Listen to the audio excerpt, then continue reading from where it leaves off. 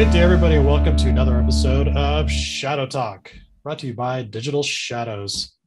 Of course, I am Sean, as usual, and I'm joined by my plucky band of ransomware experts, Ivan and Austin. Good to be back, Sean. Yeah, Sean, nice to see you. Yeah, good to see your faces again too. Every week we always joke that we don't want to do ransomware, and then we find out that week that the top stories are all around ransomware. So it's just a never-ending cycle. Every week is ransomware week. That's just going to be the way it goes. So a couple of quick little discussion bites, though, just to bring everybody up to speed. CISA actually just put out a bulletin, and actually a full page that's pretty interesting. It's actually a catalog of all the known exploited vulnerabilities. So super handy, especially for those defenders who are looking to prioritize patching, trying to get some movement on vulnerability management for your organizations. CISA was actually kind enough to put that all in one spot. So you can kind of see basically all the technologies that are affected currently, have current exploits, who's using them, and a lot of other interesting notes. And on the heels of that, for all you Splunk users out there, Splunk's threat research team actually worked up a accompanying page that includes all the information you need about all of those vulnerabilities. So basically Splunk went and set up detections that are based on those top exploited vulnerabilities. You can read more about it. We'll actually include it in the show notes below that you'll see accompanying the podcast. But just so you know, it's out there, especially for all you Splunk users and defenders that are going to be looking into these things. Really good stuff. It should work, hand in hand with detections and alerts, and give you a little bit more context behind some of those vulnerabilities that are potentially being exploited out there still. Also, in another bit of news, because it's kind of one of my favorite groups, Revil reportedly has been shut down by U.S. Cyber Command. If some of you have been keeping up on the news, there was a lot of rumblings in the underground about Revil making another exit for kind of unknown reasons, although a lot of people were thinking potentially law enforcement or even just the normal rebrand talk. But apparently, the whispers are that it was the U.S. Cyber Command that did it. Of course, nobody in Cyber Command or the FBI or anywhere else is able to confirm this officially, but that's the chatter that's out there. It's actually showing up in the Washington Post and a couple of other outlets. So if you're interested, go take a look. But it kind of an important deal seeing big steps like this being taken by the U.S. and other countries when you're bringing in kind of bigger players like a full Cyber Command. So interesting to see how this will play out. Bring up that story of Revel's infrastructure being disrupted. Literally broke like in the middle of our last podcast. That's right. And we were talking about how Revel may be back. So Revel may not be back, considering all the new developments. So I just wanted to put that in there, that take might not have been as good as it could have been. Yeah, I remember joking about that. That one certainly backfired on us, like, saying all this like, yep, rebrand, everything else. And then it was like, 10 minutes after we logged off the podcast that we saw the news. So good stuff. So sometimes we kind of get it not correct. Oh, well. So for our first topic, and a fun play on words, Austin brings us Grief. The ransomware group is getting NRA under the gun. So Austin, if you wouldn't mind talking to us about what happened with NRA. Yeah, Grief is under fire from, the National Rifle Association is under fire from Grief. So those of you probably know the National Rifle Association as the NRA, their US NGO. So on 27 October, just last week, they were named on Grief's data leak site, on their ransomware data leak site. And, anytime an organization is named on the site, it's typically means that the organization's been targeted in a ransomware attack. But what was interesting about this one is that the post disappeared from the site like 2 days later, only to reappear on November 1st. There's not really any indication why that was. That could have been maybe there was negotiations going on and it fell through. But in the wake of this, security researchers found that a lot of Twitter bots were out amplifying the story. They were adding the right Twitter verbiages. They were tagging security researchers and IT like cyber companies, basically trying to amplify the story and generate bad publicity towards the NRA. The NRA didn't go as far as confirming that they had a ransomware attack, but they made kind of one of those blanket statements like the NRA does not discuss matters relating to its physical or electronic security. However, we take extraordinary measures to protect information. So it was like neither confirming or denying. So now, yeah, we're just kind of watching how this plays out. So like that was kind of the thing that sort of got me too was about the bots on Twitter. Have we ever seen any other instances before like this where attackers are basically turning social media against us and amplifying the message to maybe exert pressure or to otherwise kind of make things more public?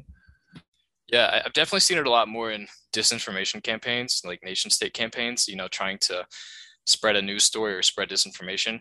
But we have also seen it with ransomware or data leak groups. Earlier this year, the Marketo group, they run the Marketo data leak site. They were adopting pretty much the exact same tactic. They were tagging security researchers, and they were actually tagging the companies whose data they had breached. And you may see this with groups that don't really have a lot of credibility early on, and they're trying to make a name for themselves. And at the same time, this public shaming strategy is just another way to exert pressure on a company. So it's basically bringing it up to like quadruple extortion at this point, potentially. Like, if you start to throw DDoS in the mix and everything else. Yeah, it's like they're running a simultaneous attack with an information operation, which is kind of interesting way to think about it. Yeah. Yeah, it kind of reminds me of when Revel, back in the day, I remember there were reports that Revel, they targeted the printer systems of companies so that the ransom note would be printed on like every printing that they had. So they just get creative with ways to, put pressure on victims and make them appear as bad as it is. I kind of want to start seeing meme accounts, like meme demands. I think that's the next step. Personally, I'm making that forecast right now. So I think like one of the interesting parts is like, you look at the NRA's, recent history, there's been some legal troubles going on of various kinds. Like they're under investigation by the state of New York. There was some issues with bankruptcy handlings and, allegations of corruption and different things going on. So, like given those recent woes and then the US's, sanctions on Evil Corp or anybody associated with it, like I feel like this kind of puts them in a pickle since you might have potentially sensitive legal documents getting exposed, but then they can't pay the ransom. So like I don't know, what's the thought on that? Yeah, so as of right now, they've only leaked like endorsements for politicians. They've leaked corporate insurance information, but yeah, since you brought up this lawsuit, it's a pending lawsuit from the New York's Attorney General, basically alleging that NRA top executives were like misappropriating or misallocating millions of dollars. This is still pending. We don't know what the verdict's going to be. But if there was any information on the NRA servers preview to this lawsuit, that could be very damaging. And at the same time, as you mentioned, grief is thought to be tied to Evil Corp. For those of you that don't know, Evil Corp is a Russian language speaking, Russian-based cyber criminal group. They gained a lot of notoriety in 2019 for distributing Dridex malware.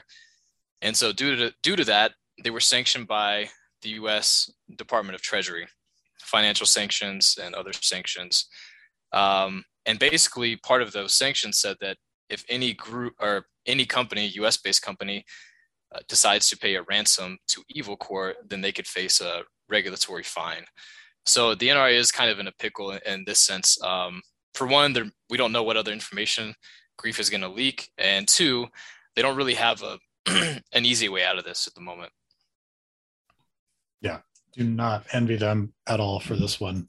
Yeah, and I mean, plus, you have all those groups out there that have basically said that if there's any kind of work with third parties to negotiate settlements or any kind of like public disclosures or law enforcement, like they'll just leak it anyway. So it's like, they kind of lucked out that it wasn't necessarily those other groups, but at the same time, yeah, still in a rough spot. So actually, Grief made a similar statement, saying that they posted this back in September, saying that if any company tries to get a third party negotiator or recover their data, then they threaten to just destroy the data completely.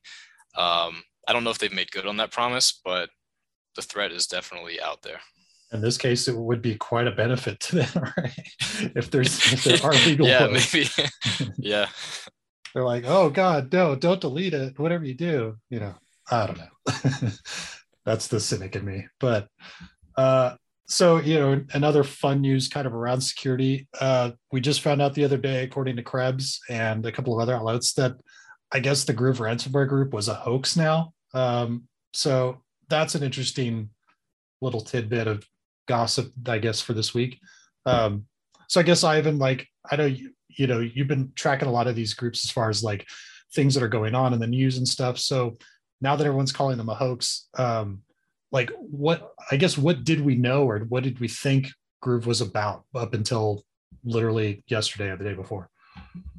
Yeah, so Groove was a data leakage website that they were created by the developers of Ramp. For those of you who don't know, Ramp is a cybercriminal forum that was just recently created. And this criminal forum is a place for ransomware groups and any ransomware related discussions.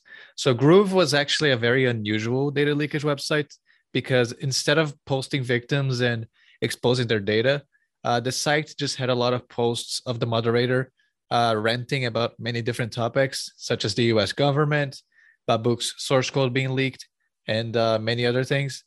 And now the owner, they're saying that this whole thing was just, they wanted to get media attention and none of it was really real. Although there were some data leakages on the website that were real, or at the very least appeared to be real. Yeah, because I know one of the things that I thought was kind of interesting is they kind of went off about, like you said, the stuff about Babook's source code, and then there was the whole thing about the dark side and black matter controversy. And so they almost kind of came across as the guy just ranting in a bar, that probably had one too many and wants to hear AC/DC super loud and is just telling you an opinion on everything. And it seems like there's a lot of different opinions out there about Groove. You had Katalin over at The Record saying that they're not a big deal because they're kind of unskilled, and Intel 471's out there saying that they didn't make it big as big as some of the other groups, so they're changing the narrative basically. So I guess what's the likelihood any of these scenarios are correct? I mean, is it are they truly a hoax? Is he just saying it, or is it smoke? Mm-hmm. It's really hard to gauge the skill level of a threat actor given the little information they have provided to us. They own the domain that was used to host the Babook data leakage website. So there is a probability that they are affiliated with Babook in one way or another. But I would be hesitant to say that they pose no threat, because they have obviously done some data leakages and they have stolen some real data. But we will have to wait and see what this threat actor really is capable of. It's possible that this was just a prank, like they said, but they actually do have a lot of skills and capabilities. Yeah, that's fair. So do you think something like this affects maybe other groups that are trying to emulate, some of these more, I guess, notorious groups in the scene, or maybe even just the current players? Are all of these guys just all pulling trolls on all of us, or is this the real deal? Is this just one guy? I mean, is this affecting everyone? What do you think? I don't think it will have a large impact on ransomware groups.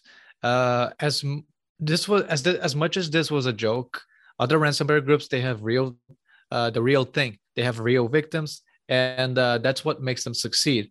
They infiltrate a company, they steal the data, and then they threaten to expose that data. And they if the company doesn't pay the ransom, they actually go ahead and expose that data, and that's what makes them reliable. Now, Groove, they had some perceived legitimacy due to its ties to Ramp. But otherwise, the group didn't really operate like regular ransomware sites. So if Groove just appeared by itself, and it didn't have any relations to ramp, I don't know if it would have gained as much traction as it did, and I don't know if people would have considered them as reliable as they did. And Groove may just have been one of those it's just a prank bro type of joke, but there was some hints of realism there. So it's a very interesting thing, and I'm interested to see what the specific threat actor behind Groove has in store for the future.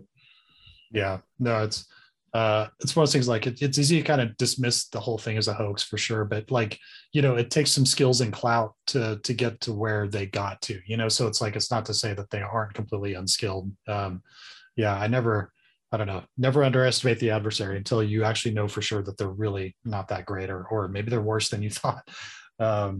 Yeah, that's really good points you brought up. And then in other bizarre news, we had Conti this week, basically kind of posting a very bizarre message on their blog. And kind of the key points were they gave a lot of praise to the Daily Mail for doing some really good, having some journalistic integrity. So shout out to the Daily Mail for that. But then they also took aim at pretty much the entire Twitterverse on the US side. So pretty much any journalists, and it seemed like researchers too. We'll just throw that out there. Basically kind of blasting them for all the things. They actually took down some data posted on their blog related to the graph breach that happened last week. And then on top of that, apologized to the Saudi, the United Arab Emirate, and the Qatari royal families for any embarrassment they may have caused them. So really interesting, all of those things kind of taken into account, because it sounds like the Daily Mail got the closest to being correct about anything that was going on with them. And at the same time, you know, it kind of makes you wonder, and I know I've seen this, you know, post elsewhere, so I'm not taking credit for this at all, but like, you know, the idea that if they are suddenly sort of showing some deference to, you know, royal families in the Gulf, you know, was this due to some kind of pressure somewhere? Like maybe, you know, this was pressure maybe from the Russian side, or was this maybe something that came from the Gulf and sort of like, hey, by the way, you know, this is our business too. And, you know, like kind of almost like, for lack of better terms, like kind of like a mafia deal, like, hey, this is our turf basically, and back off, you know, kind of thing. Like,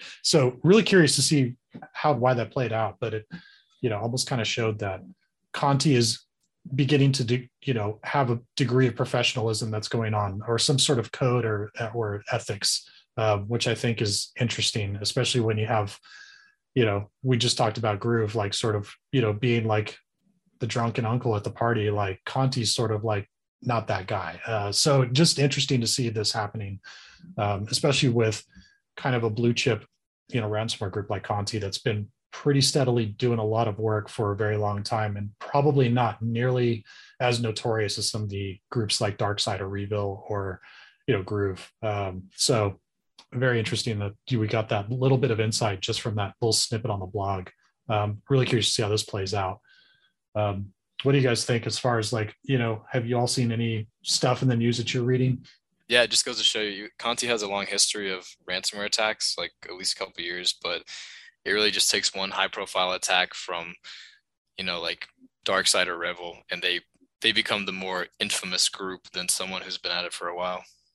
Yeah. And I think it's interesting that Conti was a group that never made any announcements, and then now we're seeing them make multiple announcements and being very outspoken about their operations, which shows me that they're likely looking at what other ransomware groups are doing and trying to be a little more open about, you know, what they do, and how the group feels.